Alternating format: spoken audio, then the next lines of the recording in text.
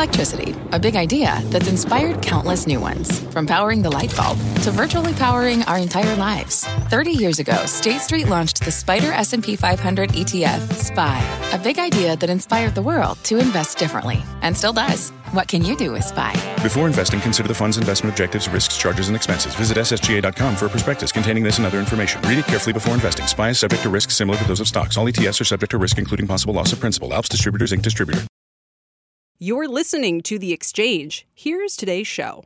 Hi, everybody. I'm Kelly Evans. And among everything else to consider, President Biden is expected to speak about 30 minutes from now as he orders a huge release of oil from the Strategic Petroleum Reserve. And it may not stop there. Could gasoline rebates be next? And would any of this actually work to bring pump prices down? We'll have that plus the impact on energy stocks. And what is the unemployment rate telling us about the possibility of recession? As the big jobs report looms tomorrow morning, we look at whether the Fed can bring down inflation without sparking a downturn. And what does it all mean for the stock market? We are about to close out the worst quarter for stocks in 2 years, the Nasdaq down nearly 8%. We'll look at whether there's more pain ahead. But first, let's get the read on today's markets, and it's red. The Dow down 185 to close out the month. That's 0.5% decline. The S&P down 0.4 right now. We're below 4,600. The Nasdaq down 0.6%. So pretty even declines throughout the markets today. But energy is the center of the action. It's seeing big declines today after the White House unveils a raft of measures, not just the SPR release. They're talking about penalties on companies that aren't producing from their public land leases. They're invoking the Defense Production Act to encourage mining for electric battery parts. Oil prices down 4% on WTI, still at 103. Brent, a similar decline. Nat gas still positive by 3%. So getting in the range of 6 per million BTUs. The travel stocks are also back in the spotlight today as cruises, airlines, hotels, and booking companies move higher. Maybe the flip side of oil prices, but also some reopening hopes there. On the flip side, retail is moving lower again, and the XRT ETF is now on pace for its worst quarter in 2 years. Been a really rough one there.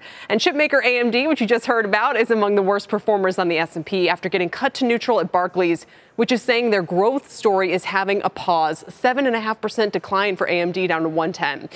Now, ahead of tomorrow's big jobs report, let's get a pulse check on the unemployment rate right now. It was 3.8% as of February, and the gap between total jobs and total available workers in the U.S. remains at a post-war high.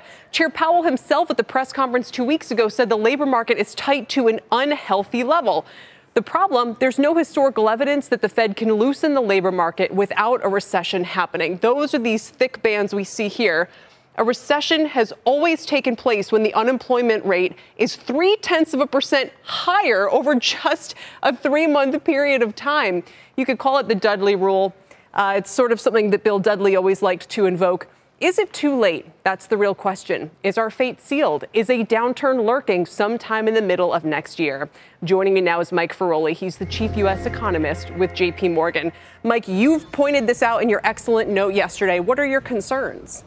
Well, the concern, I think you pretty much summed it up pretty well, is that with the unemployment rate very tight, or very low, I should say, and evidence building of a wage price spiral, which will keep up upward pressure on inflation for some time, the Fed, with their policy, should want to relieve some of that pressure to slow growth in demand and, for better or worse, actually get the unemployment rate up just a little bit. But as you mentioned, that tends to be hard when the Fed puts the brakes on the economy, I should say. The unemployment rate usually tends to go up a lot. And so that, I think, really is a concern. It's not necessarily a concern for this year, I would say. The Fed is just getting started. They're obviously going to, or seems like they're going to pick up the pace. But I think given the lags in monetary policy and how that acts on the real economy, next year prospects, are looking a little more dicey if the Fed really needs to slam on the brakes here to slow this wage price spiral that does appear to be developing right now. Yeah, it's a conundrum if you sort of say we've never been able to see an improvement in the unemployment rate without it basically triggering a recession. Is there anything we could do now to keep that from being the case if you look ahead into the middle of next year or whatever markets are signaling?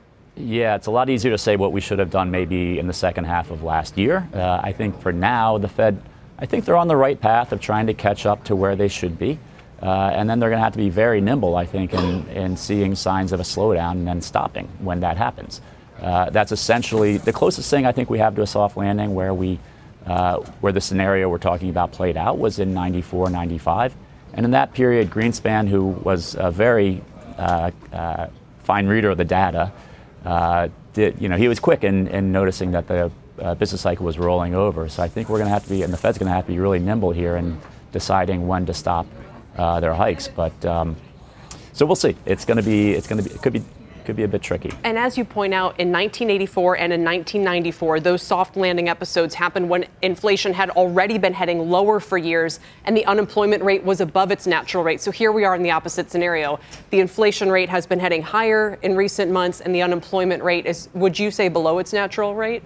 I think most estimates would say it's below its natural rate. And certainly the evidence we're seeing in wage growth, which has been running well above productivity growth, would suggest that the labor market is very tight. So by a number of measures, and I think you also mentioned job openings relative to number of unemployed people is at all-time highs. So I think however you look at it, it does feel like the unemployment rate is below its natural rate and therefore is exerting upward pressure on inflation. So that is, and again, unlike those earlier episodes, all that you really had to do in those earlier episodes was just slow down growth to around trend growth. Here, the Fed, if they really, are serious about inflation, may have to push growth below trend growth, and that's where you get into concerns about stall speeds, which is a notion that whenever growth gets below a certain level, you tend to stall and actually go into negative growth. So that kind of really compounds the challenge relative to those earlier periods that you mentioned. And would you be saying, in other words, that the best way for the Fed to avoid a downturn sometime next year would be to be even tighter and even more hawkish right now? Well, I think that's the rationale behind the Fed's latest pivot toward more aggressive rate hikes in the near term, is to get back to something closer to neutral. Neutral funds rate being something like 2 to 2.5%. Once you get in that range, then it's easier to get policy tight or ease policy if you need be. But I think that's the rationale, is that if you can get there sooner, maybe next year you won't have to be playing even more. So right now the Fed's playing catch up, arguably. And I think the rationale for hurrying now is that you would be playing even more catch up next year if you don't go faster now. So that seems to be what's driving the latest pivot in Fed thinking is, let's get in a better position, not so far off sides as they are arguably right now. Let me spin ahead to 8:30 tomorrow morning. Is the worst problem for the street and for economists if we see a really strong, if we add 600,000 jobs and the unemployment rate goes to 3.4%, the average hourly earnings are 5.5% year on year. Would that actually be the worst possible report? Would you much prefer to see something where we only add 200,000 and wages are flat and the unemployment rate maybe ticks up a little? I think in the ideal world, what you would see is a lot of job growth and a lot of increase in labor force participation. And then that means more income, more spending, but not necessarily more inflation. On the other hand, if we don't get that pickup in participation, there is going to be a point here where you probably do want to slow down job growth and certainly slow down wage growth. And again, I don't want to say wage growth is great, but you want wage growth that is sustainable. And you want wage growth that is growing around a little faster than the rate of productivity growth. So in a perfect world like you had in the late 90s, you'd have really strong productivity growth, so you could have really strong wage growth. But absent that strength in productivity growth, we probably want wage growth to moderate here, strange as it may sound, if we want to get the inflation problem in the medium term under control. Yeah, up is down and down is up and everything else in this environment. Mike, thanks so much for your time. It's good to see you. Thank you. Mike Ferroli of JP Morgan. All right, let's turn now to stocks. They're actually about to close out their first positive month of the year. My next guest isn't worried about the Fed triggering a recession, right now anyway. She says it's a good time for long-term investors to begin positioning. She's got 3 conviction calls, expecting big gains outside the U.S. markets. Let's welcome in Marianne Montaigne. She's portfolio manager at Gradient Investments. It's great to see you, Marianne. Let's just talk big picture for a second, not to belabor the point here, but, what do you think we're on? What are your concerns in this environment? Oh, I have a lot of concerns, but I think I'm trying to separate myself out from all the worries and look forward to, a time when there's fewer worries. And for that reason, I'm, very optimistic toward a ceasefire in the Ukraine. And that's why I think that overseas stocks are going to outperform U.S. stocks. When you look at the for instance, the Euro Stoxx 50 in the EU, they benefit from a stronger euro against the U.S. dollar in a post-COVID and post-Ukraine world. They're at a 33% discount to the U.S. stocks. If we look at emerging markets, they're beneficiaries from lower energy costs and higher values for other commodities outside of energy. And that's selling at about a 43% discount to U.S. stocks. So I think international will outperform. Yeah, we don't often get people excited about buying Europe. So here we are. I see, and for the obvious, excellent reasons that you mentioned, you think this could be a moment to look at Europe for exposure. Emerging markets, obviously, some of them do benefit from lower energy costs and high commodity prices, which we're seeing. You're also looking at, is this right here, towards some high yield bonds? Yeah, so the high yield bonds, I think will have better underpinnings, so maybe better credit spreads going forward. They obviously have higher yields with about a 5.4% right now. And also, if we look to emerging markets, local currency government debt, that's high quality against overseas corporates or overseas junk bonds. And you can get a 6% yield there. So they're very attractive with durations that are less than the U.S. aggregate bond index. I want to ask you about semiconductors because NVIDIA was a call of yours the last time you were on a couple months ago, and it's up probably about 10% in that period. But there's a lot of anxiety around the cycle right now. What would you share? Do the stocks still look attractive to you? Does it depend on the name? Well, it does depend upon the name, but just looking at the overall landscape, I think we're looking toward a period of time when we're getting increased supplies. All the talk has been about supply shortages, but we're looking at a time for increased supplies, and that's across the board. So if you get supplies to the auto industry vehicles, then you can get much stronger growth in those semiconductors. They're actually selling cars without certain semiconductors in them. They'll have to go back and retrofit those. So there's still a very strong market for semiconductors across vehicles and other electronics. Yeah, I remember Tesla was having trouble with the seat adjustment chips that it was looking for. So it's not always the high tech stuff. A couple of names in particular that you like here: Snap, Splunk. Is it AZEK? AZEK? Tell me about those. Why do they pop up for you? Well, AZEK is actually a consumer discretionary type of item. They manufacture the engineered product to make deck systems for your home. And there's a ton of pent-up demand. The consumer's in great shape. And along with experiences, I think they would include having a deck on the back of the house that, affords them more outdoor time when airfares are extraordinarily high, as are hotel rooms. And it's just a family type of investment for the home. And, with really good housing prices, the investments in the home is always a good idea in this environment. So that's a company where they tend to underpromise and overdeliver, and it's selling at a discount to its growth rate, which we estimate at about 25% over the next 5 years.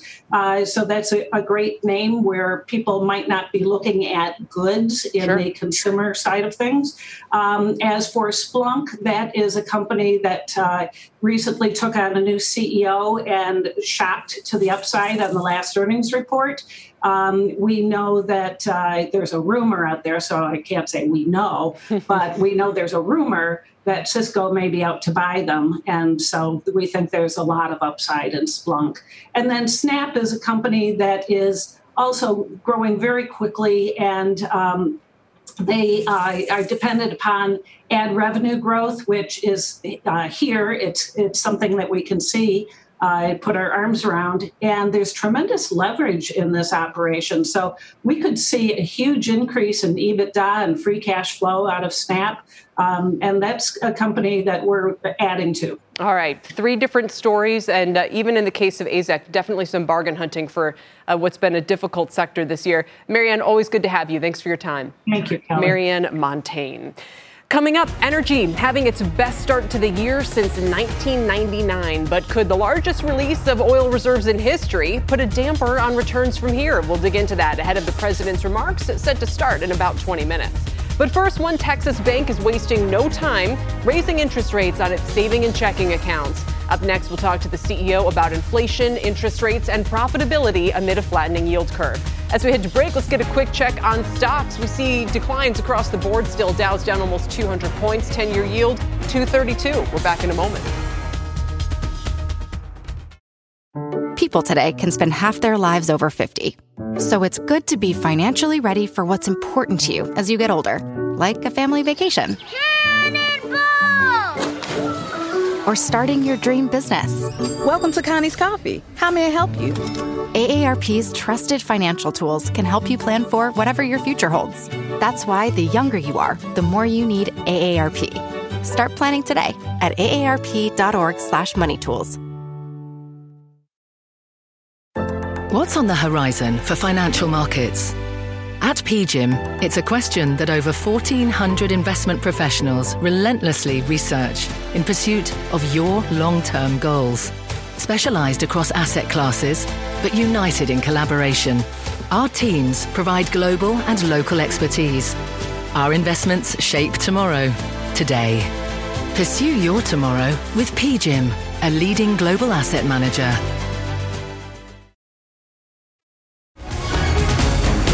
Welcome back to the exchange. Bond yields have been on a tear since the Fed started tightening 2 weeks ago, and an inversion between 2s and 10s has gotten pretty close. That could pose risks for banks, which normally borrow short-term and lend longer-term. But Frost Bank, a Texas regional bank, says it's been expecting this, and it just raised the interest on savings and checking accounts.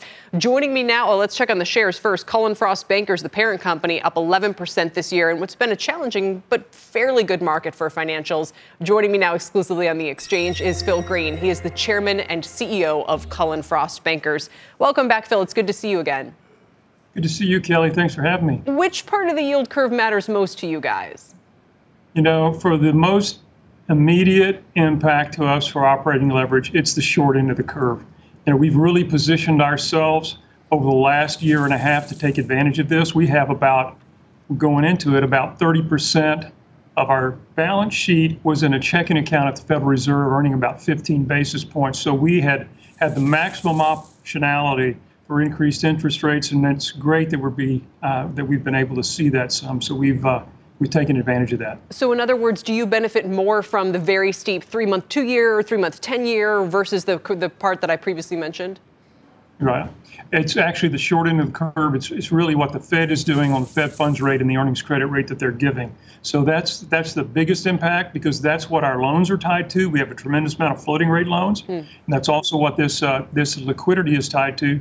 We'll take advantage of the longer part of the curve with lots of investment capacity, and we'll take a look at the parts of the curve that give the most risk reward in terms of what it gives us, whether that's mortgage backs, municipals, or even Treasury. So we're looking at all those. If you benefit just from the Fed funds rate, you could be sitting pretty for the next 18 months. We're talking about it going from, 0.4% to 2%, maybe 3%, maybe 3.5%. I guess the flip side of that would be it's happening because we're in an inflationary environment, and we've seen banks have pressure on their expense ratios and other things. So what's your outlook for profitability, even with the benefits that we're talking about? Yeah. Outlook for profitability is good. Every 25 basis point increase in the Fed, our modeling shows that's about 20 to 25 cents per share for our profitability. So those increases would be very significant to us in terms of profitability. But the other thing it does is it gives us the ability to continue to increase rates to our customers, be fair with them. And as we see increases in interest rates, we let them have some of the benefit of that as well, and not wait till it gets a 100 basis point increase like we did and the industry did in 2017. We sort of learned our lessons from that, and we're moving along as rates increase by the Fed. Oh, interesting. So a little snappier this time. What is happening on the expense side for you? The biggest increase in expenses is in labor. And I think that's not just true for us, it's true for our customers as well. We saw our minimum wage increase by 33% at the beginning of this year, went from $15 to $20. You're seeing that in so many different areas, and it's affecting many industries. You're right, exactly. And that offsets, the benefit that you're getting from higher rates is offset to some extent by that pressure. Can you also speak to loan demand, which we all watch as just a gauge of, is the economy still strong and growing quickly or showing signs of moderation? What do you see there?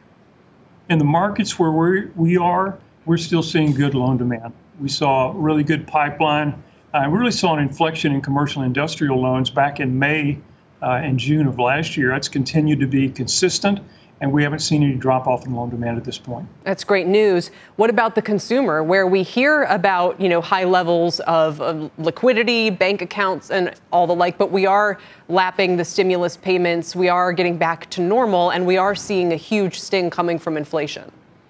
Yeah. As far as balances, they are higher than they were pre-COVID. And so a lot of those balances on average are sticky. The part of the economy that we worry about is the impact that inflation has on the less fortunate and on the lower income segment, because that's effectively a tax on them as you see prices for energy, prices for food increase like they have.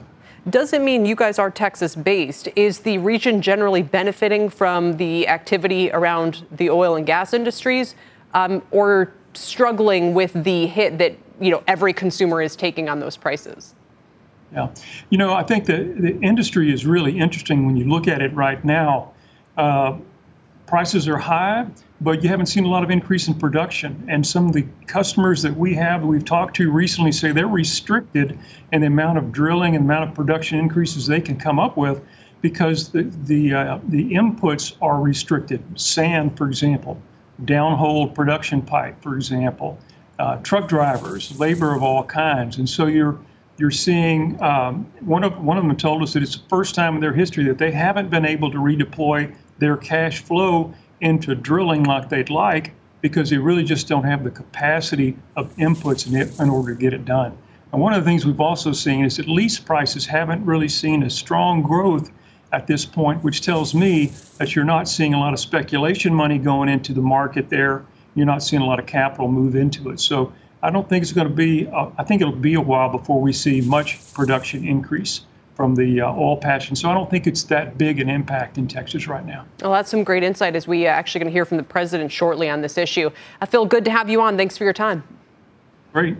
Thank Phil you. Green with Cullen/Frost Bankers. And still ahead, the president is announcing the largest release of U.S. oil reserves in history. He's scheduled to speak from the White House in about 10 minutes' time. We'll bring you the remarks live. Oil and gas may be getting all the attention right now, but investors are also quietly making a big bet on clean energy. We'll tell you what's behind the push into renewables and which names are benefiting. And as we head to break, a quick look at the Dow heat map. Shows about 1 to 3 gainers, 1 to 2, I should say, gainers versus decliners, with Walgreens, Intel, and Home Depot the biggest laggards. We're back in a moment. People today can spend half their lives over 50. So it's good to be financially ready for what's important to you as you get older, like a family vacation. Or starting your dream business. Welcome to Connie's Coffee. How may I help you? AARP's trusted financial tools can help you plan for whatever your future holds. That's why the younger you are, the more you need AARP. Start planning today at aarp.org/moneytools. This podcast is supported by FedEx. Dear small and medium businesses, no one wants happy customers more than you do. That's why FedEx offers you picture proof of delivery, packageless and paperless returns, as well as weekend home delivery to 98% of the U.S. on Saturday and 50% on Sunday. See the FedEx service guide for delivery information. FedEx Ground service is also faster to more locations than UPS Ground. See what FedEx can do for your business. Absolutely, positively FedEx.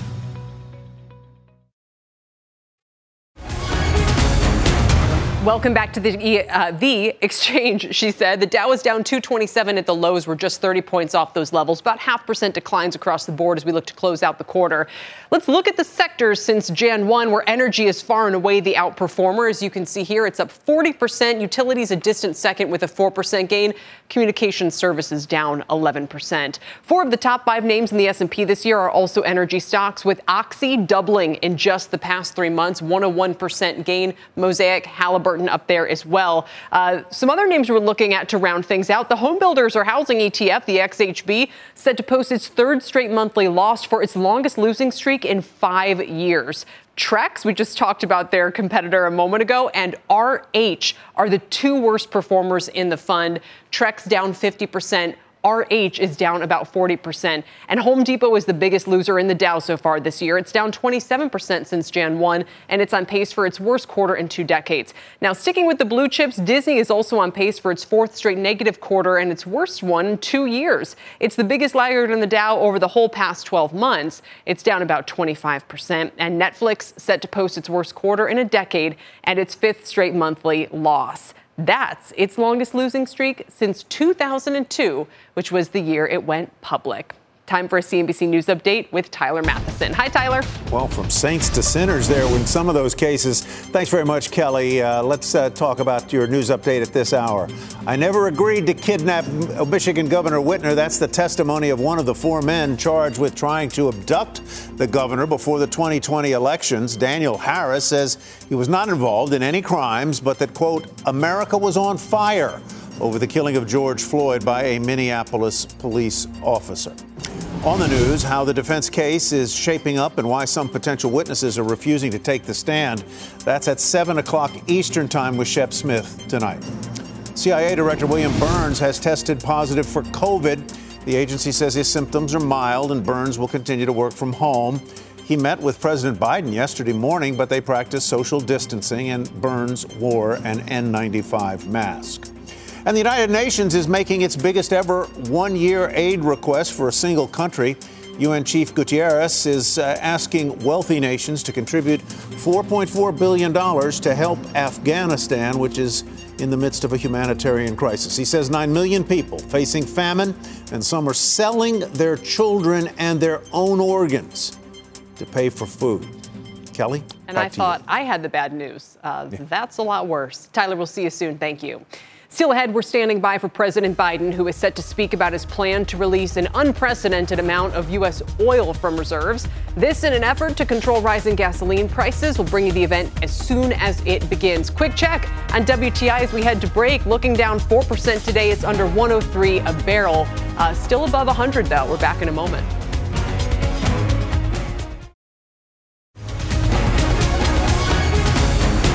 Welcome back, everybody. There's a live shot of the White House where President Biden is expected to speak any moment now about his plans to lower gasoline prices. That includes the release of an unprecedented amount of oil reserves. And this comes as OPEC Plus is sticking to its modest oil output growth strategy. Let's talk about all of it with Brian Sullivan.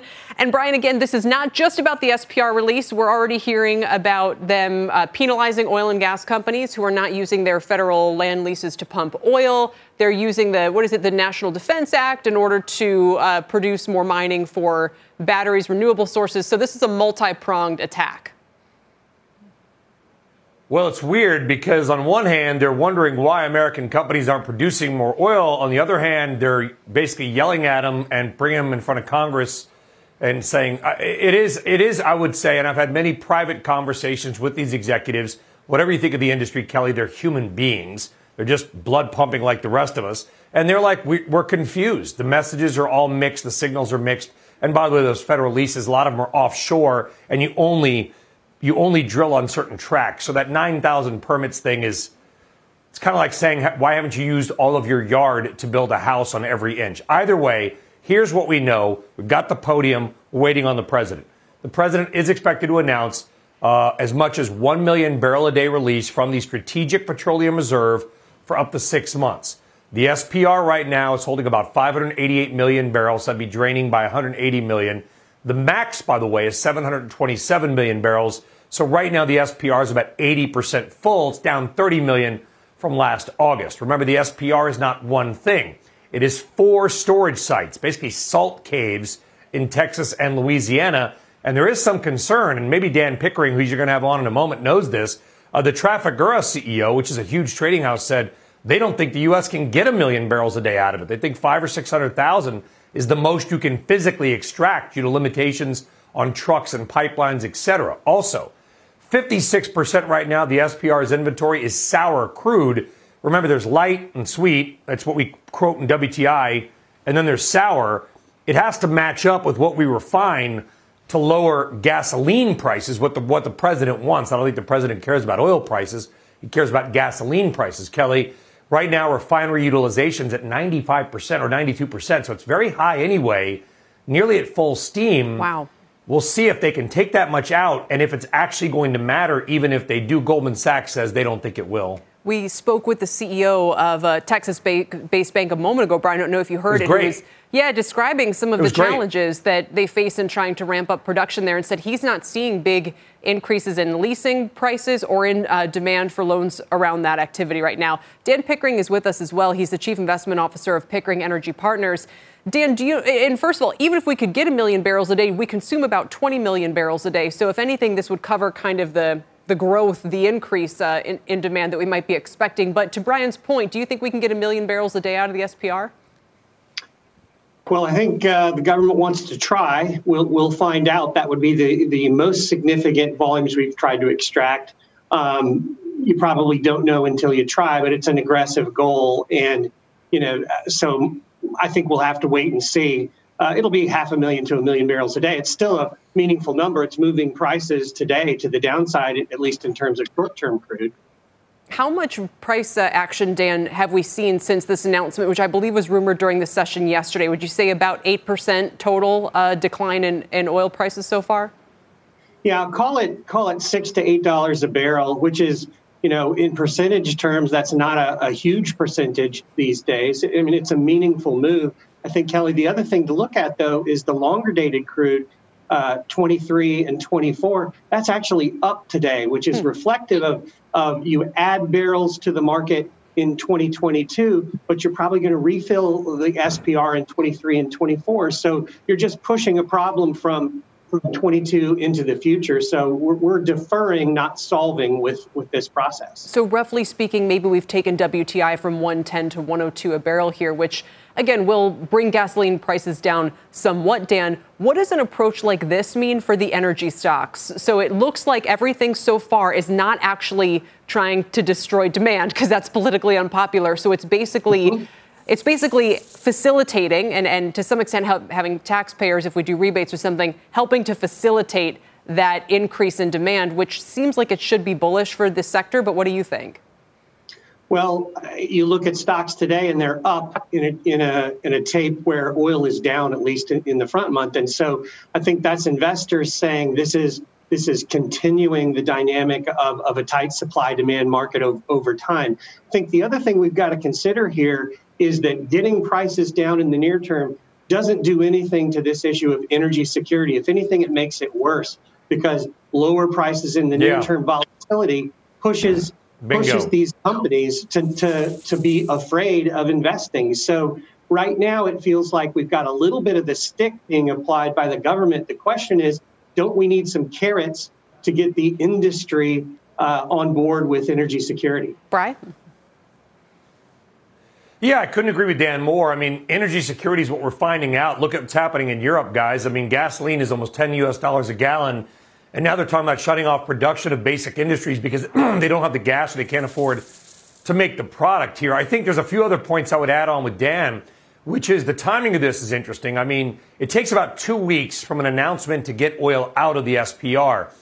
2 weeks from now is about when the last tanker with Russian oil is going to arrive in the United States. We thought it was weeks ago. It's not. According to Vortexa, there are 17 tankers on the oceans right now coming to America filled with Russian oil because they bought in that 45-day window. Assuming those eventually, they don't get turned around somewhere and make it here, the timing of this should correlate almost perfectly with the last ship of Russian oil. Why do we say that? Well, because that'll take 3% of our oil off the market. 3% is not a lot, but in a tight market it is. And now you just replace that with a million barrels a day, if they can do that, from the SPR. So I think you're going to do that. You've got that timing. But let's also be perfectly blunt.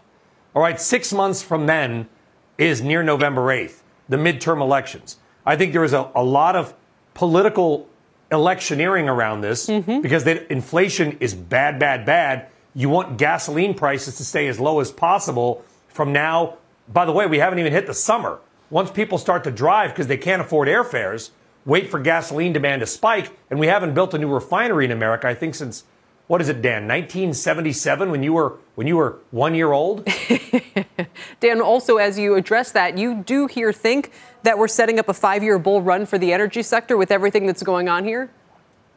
I do. We were tight, and there was a cyclical recovery underway before the Russian invasion and the Ukraine issues. And now we have this energy security dynamic where we're going to have to find trustworthy barrels that don't come from bad actors. And so to do that, we're going to have to ramp up the U.S. I think U.S. production goes back to record levels. We were 13 million barrels a day at the peak. I think we'll go higher than that. And so to do that with energy at 4% of the S&P 500, and it's now strategic, that just doesn't make any sense to me. So I think we're going to see this sector double again over the next 5 years. It's got to be 10% of the S&P in a world where we are trying to have more energy security and more trustworthy barrels. You like Schlumberger, some of the Permian producers, Diamondback, Devon. We haven't even really gotten into the nat gas piece of this. We'll leave it here for the time being. Dan, thanks for your time. It's great to have you, Dan Pickering. Brian, stick around if you will. We're still waiting to hear from the president. We'll take a quick break. When we come back, President Biden remarking about his plans to lower gasoline prices for U.S. consumers. And Russia's invasion of Ukraine boosting investments in renewable energy as well. We will look at the funds attracting the most money and the most popular stocks within them. That's next. Welcome back, everybody. We are awaiting remarks from President Biden on the largest ever release from the Strategic Petroleum Reserves. We'll take it live when it starts. By the way, that's only one plank of the government's plan to try to lower energy prices. Renewable energy is also getting some support, the National Defense Act being invoked for battery mining, for materials needed for that. And it all comes as clean energy funds have been seeing inflows this month as Russia's war on Ukraine drives oil supply concerns. Solar's been a bright spot. Pippa Stevens joins us to break down the numbers and the big movers. Pippa? Hey, Kelly. Russia's invasion of Ukraine is putting clean energy on the fast track for two reasons. Higher gas prices make renewables more competitive, and concerns about energy security are boosting interest and investment in areas like wind and solar. This month, renewable energy funds have seen $642 million in inflows, reversing 3 straight months of outflows. That's according to data from Morningstar Direct. Looking at where the money's going, the Invesco Solar Fund and iShares Global Clean Energy Fund have attracted the lion's share of those dollars. And drilling down a little more, we can see where funds are placing their biggest bets. SolarEdge, First Solar, and Enphase are the most widely held stocks in actively managed clean energy funds, according to RBC. And Sonova Energy, Array Technologies, and TPI Composites have the largest portion of their float-adjusted market cap held in clean energy funds. So on one side, we have the European Commission laying out a plan to, quote, dash into renewable energy at lightning speed. But on the flip side, these stocks do face numerous headwinds, including policy uncertainty here in the U.S., inflationary pressures, and supply chain bottlenecks. Kelly? Yeah, Pippa, what you were telling us about these tariffs the other day, that there could be 50 to, I think you said 100% tariffs sometime over the next 12 to 18 months would seem to, really be a planning problem for anyone looking to do large-scale solar right now. And those numbers are actually 50% to 250%. Wow. So exactly, there's all this policy uncertainty here, and we are getting indication from the Biden administration. We'll hear more in a minute, presumably, about invoking the Defense Protection Act for critical raw materials for batteries. So we do have policy agendas like that. But then on the flip side, we have the tariffs case. The Section 201 tariffs were extended back in February. So we have uncertainty there on what the longer term policy looks like. Also, the investment tax credit. These are all areas that are critical to having these projects deployed. And if you don't know the time frame, if you don't know your costs, then you're not going to attract capital. And that's been one thing that's been holding the industry back a little bit. And not to put you on the spot, Pippa, but if we're talking about more support for mining key materials for battery production, other types of things, what are some stocks you think people should be watching? Well, we currently only have one lithium mine here in the U.S., and that is run by Albemarle. Some other companies are in development stages right now. That's a name like Lithium Americas and Piedmont Lithium. Then we also have MP Materials out in California. They mine for rare earths. And then there's another company in Michigan named Talon Metals. They're focused on nickel. So these companies do have, plans in place. But one other bottleneck is the permitting process, which is very extensive. Albemarle shares still down about 3% year to date. You knew that like the back of your hand, so I'm glad I asked. Pippa, thanks very much. Our Pippa Stevens. As we await to hear from President Biden on his plans for lowering energy prices, let's bring in CNBC senior White House correspondent Kayla Tausche. Brian Sullivan standing by with us as well. Kayla, anything you'd add in terms of context here for the timing of this decision, the broadness of it? I saw Nancy Pelosi not ruling out the idea of gasoline rebates earlier today. Yeah, I mean, everything is on the table. That has been the administration's line last week in Brussels. This was the main topic of discussion among the G7 leaders, that being the coordinated release of emergency reserves. And certainly we expect more allies to follow suit after the U.S. makes this announcement. There was a lot of coordination behind the scenes, and senior officials today made it clear that the $1 million barrel per day release is simply what the U.S. is doing, and that allies will be doing more on top of that. The 6-month time frame, as Brian pointed out earlier, is very not coincidental that it is going to align with the midterm elections, because voters are increasingly saying that inflation and the cost of gasoline is toward the top of their concerns, and that's what they want, Kelly, the president, to do something about. Absolutely right, Brian. We've seen inflation become kind of the number one concern here. How much can the U.S. control this? How much does it depend on events in Ukraine?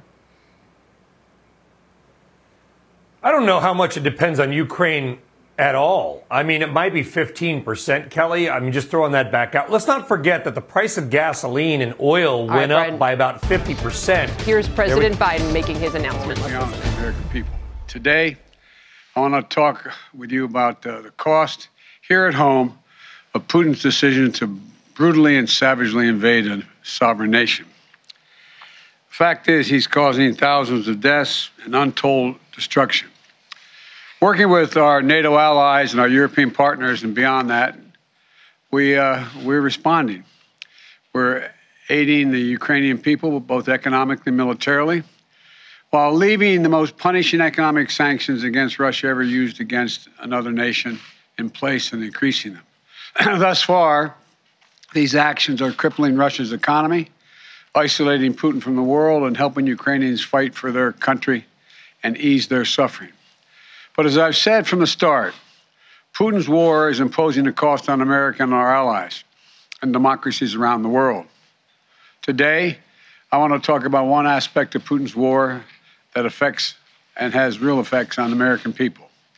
Putin's price hike that Americans and our allies are feeling at the pump. I know how much it hurts. As you've heard me say before, I grew up in a family like many of you, where the price of a gallon of gasoline went up. It was discussion at the kitchen table. Our family budgets, your family budgets, to fill a tank, none of it should hinge on whether a dictator declares war. So today I'm laying out a two-part plan, not only to ease the pain that families are feeling right now, but to end this era of dependence and uncertainty, and to lay a new foundation for true and lasting American energy independence. Parenthetically, just imagine if, in fact, Europe didn't have to count on Russian oil, if they were energy independent. It would change the nature of so much. The problem we're facing with gas prices has two roots. First, the pandemic. When COVID struck, demand for oil plummeted, so production slowed down worldwide. Because of the strength and the speed of our recovery, demand for oil shot back up much faster than the supply. That's why the cost of gas began to rise last year. The second route is Vladimir Putin. The start of this year, gas was about $3.30 a gallon. Today, it's about averaging $4.20, $4.22. It's higher in many states. Nearly $1 more in less than 3 months. And the reason for that is because of Putin's war. And now many people are no longer buying Russian oil around the world. I banned the Russian import of oil here in America. Republicans and Democrats in Congress called for it and supported it. It was the right thing to do. But I said at the time, it's going to come with a cost. As Russian oil comes off the global market, supply of oil drops and prices are rising. Now Putin's price hike is hitting Americans at the pump, which brings me to the first part of my plan. To immediately increase the supply of oil, our prices are rising because of Putin's action. There isn't enough supply. And the bottom line is, if we want lower gas prices, we need to have a more oil supply right now. For U.S. oil companies that are recording their largest profits in years, they have a choice. One, they can put those profits to productive use by producing more oils, restarting idle wells, or producing on the sites they already are leasing, giving the American people a break by passing some of the savings on to their customers and lowering the price at the pump. Or they can, as some of them are doing, exploit the situation, sit back, ship those profits to the investors, and while American families struggle to make ends meet. Look, this is a moment of consequence and peril for the world and pain at the pump for American families. It's also a moment of patriotism. I want to acknowledge those companies that have already announced they're increasing immediate production. They're investing money to produce more oil and also clean technology we need to reduce our dependence on oil in the future. They have everything they need, nothing standing in their way. And they've indicated they will be producing an extra 1 million barrels of oil per day, probably starting as early as this fall. That's progress. But some companies have been pretty blunt. They don't want to increase supply because Putin's price hike means higher profits. One CEO even acknowledged that they don't care if the price of a barrel of oil goes to $200 a barrel. They're not going to step up the production. I say enough. Enough of lavishing excessive profits on investors and payouts and buybacks when the American people are watching. The world is watching. U.S. oil companies made nearly $80 billion in profit last year. And this year, those profits are expected to continue to soar. This is the time, not the time to sit on record profits. It's time to step up for the good of your country, the good of the world, to invest in immediate production that we need to respond to Vladimir Putin, to provide some relief for your customers, not investors and executives. Look, I'm a capitalist. I have no problem with corporations turning a good profit. But companies have an obligation that goes beyond just their shareholders, to their customers, their communities, and their country. No American company should take advantage of a pandemic or of Vladimir Putin's actions to enrich themselves at the expense of American families. Investing those profits in production and innovation. That's what they should do. Invest in your customers. And it isn't just like, it's not the patriotic thing. It is good for your business as well. Right now, oil and gas industry is sitting on nearly 9,000 unused but approved permits for production on federal lands, or more than 1 million unused acres they have a right to pump on. Families can't afford that companies sit on their hands. So, to help execute this first part of my plan, I'm calling for a use it or lose it policy. Congress should make companies pay fees on wells on federal leases they haven't used in years, and acres of public land they're hoarding without production. Companies that are already producing from these wells won't be affected, but those sitting on unused leases and idle wells will either have to start producing or pay the price for their inaction. Look, the action I'm calling for will make a real difference over time. But the truth is, it takes months, not days, for companies to increase production. That's why the next part of my plan is so important. Today, I'm authorizing the release of 1 million barrels per day for the next 6 months, over 180 million barrels from the Strategic Petroleum Reserve. This is a wartime bridge to increase oil supply until production ramps up later this year. And it is by far the largest release of our national reserve in our history. It will provide a historic amount of supply for a historic amount of time, a 6-month bridge to the fall. And we'll use the revenue from selling the oil now to restock the Strategic Petroleum Reserve when prices are lower. So, we'll be ready. We'll be ready for future emergencies. Folks, I've coordinated this release with allies and partners around the world. Already, we have commitments from other countries to release tens of millions of additional barrels into the market. Together, our combined efforts will supply well over 1 million barrels a day. Nations coming together to deny Putin the ability to weaponize his energy resources against American families and families and democracies around the world.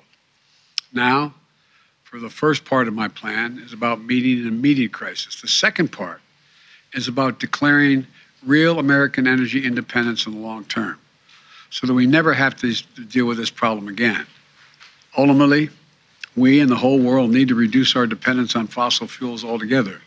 We need to choose long-term security over energy and climate vulnerability.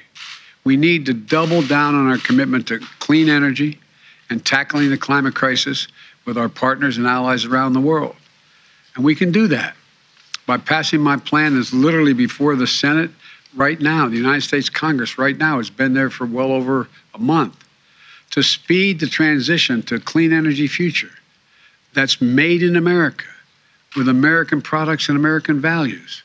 We need to embrace all the tools and technologies that can help us free us from our dependence on fossil fuels, move us toward a more homegrown clean energy.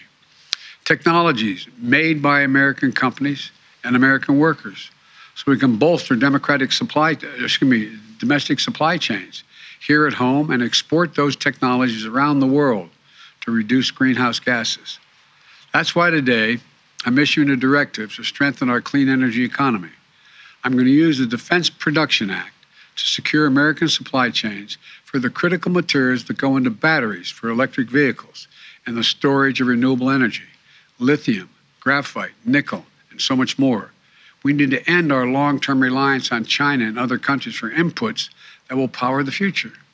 And I'll use every tool I have to make that happen. Yes, building a made-in-America clean energy future will help safeguard our national security.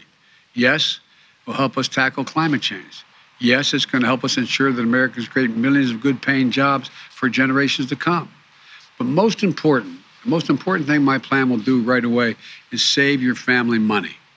And here's what I mean. Under my plan, which is before the Congress now, we can take advantage of the next generation of electric vehicles that a typical driver will save about $80 a month from not having to pay gas at the pump. If your home is powered by safer, cheaper, cleaner electricity like solar or heat pumps, you can save about $500 a month on average. Don't take my word for it. The CEOs of 11 of America's largest utility companies came to see me at the White House several weeks ago. They told me if we pass my plans before the Congress now, typical families will see savings show up in their utility bills immediately. Costs will come down even more as we innovate and develop cutting-edge energy storage technologies, clean hydrogen technologies, advanced nuclear technology, carbon capture and sequestration technologies. And by the way, this week's the benefit I included in the bipartisan infrastructure law to help families weatherize their homes are being delivered. My administration is making $3.2 billion available from this legislation to provide up to $6,500 direct payment for working class families to be able to weatherize their homes, to save them money, to keep them warm in the winter and cool in the summer. It's a direct grant.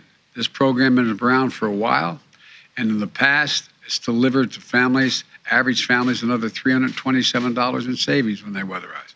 But now we have the ability to reach 10 times as many families because of the legislation that we already passed in the legislation. In addition to that, we're also setting new standards to boost fuel economies for new vehicles sold in America. Within 5 years, we're going to travel 10 miles more on every single gallon we have because the average fuel economy of 49 miles of the gallon is going to be required. That means hundreds of dollars in savings for families at the pump. We're also setting similar standards for appliances, from your air conditioner to your microwave, your refrigerator, washers, dryers. It's just one of 100 actions we're taking to save the average family $100 per year in utility bills. Look, the bottom line is this. Between ramping up production in the short term and driving down demand in the long term, we can free ourselves from our dependence on imported oil from across the world. Look, I know gas prices are painful. I get it. My plan's going to help ease that pain today and safeguard against tomorrow. I'm open to ideas to strengthen the plan, but I will not be put off and put it on hold.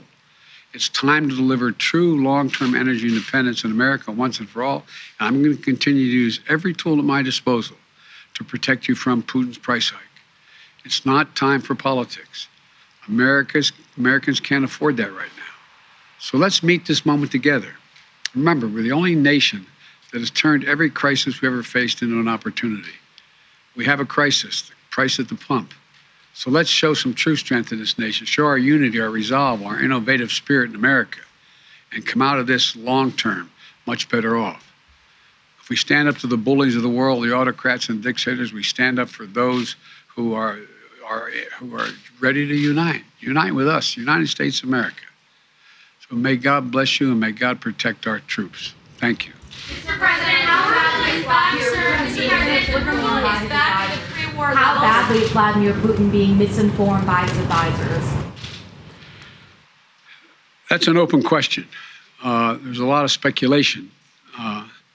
But he seems to be, I'm not saying this with a certainty, he seems to be self-isolating. And there's some indication that he has fired or put under house arrest some of his advisors. But I don't want to put too much stock in that at this time because we don't have that much hard evidence. Mr. President, how much in monetary terms do you estimate today's announcement will reduce gas prices, and when can Americans expect to see these changes? That's a really important question, and there's no firm answer to it. But prices already came down when it was announced ahead of time that Biden was going to release so much energy from so many barrels of oil from the SPRO. They're already come down. My guess is we'll see it come down, continue to come down. But how far down, I don't think anyone can tell. And there's going to be a slight delay because if you go out there and you're a gas station and you purchased X amount of gas at a certain price, you're not going to lower the price of the pump until you're able to get back what you invested. And that I'm talking matter of, I think, days and weeks. But it's hard to tell. And the other thing is but it will come down. And it could come down fairly significantly. It could come down the better part of anything from 10 cents to 35 cents a gallon. It's unknown at this point. I'm also waiting to see whether or not our allies exactly how many barrels they release from their supplies now. My guess is it could be as high, somewhere between 30 million to 50 million barrels. And the higher the number, the more likely the prices to come down. Thank you all very much. I appreciate it. Thank you. Mr. President, have you seen any signs? All righty, that was President Biden announcing the single largest release of oil reserves from the Strategic Petroleum Reserve in America's history, putting 1 million additional barrels on the market per day to help cut gasoline prices. You've been listening to The Exchange. Make sure you're subscribed to get each episode every day, same time, same place. This podcast is supported by FedEx. Dear small and medium businesses, no one wants happy customers more than you do. So you need a business partner just like you. Like FedEx, who understands your passion for serving your customers because they have the same commitment towards you. That's why FedEx offers you picture proof of delivery, packageless and paperless returns, as well as weekend home delivery to 98% of the U.S. on Saturday and 50% on Sunday. See the FedEx service guide for delivery information. What's more, FedEx Ground is faster to more locations than UPS Ground. Trust FedEx for timely deliveries. See what FedEx can do for your business. Absolutely, positively FedEx.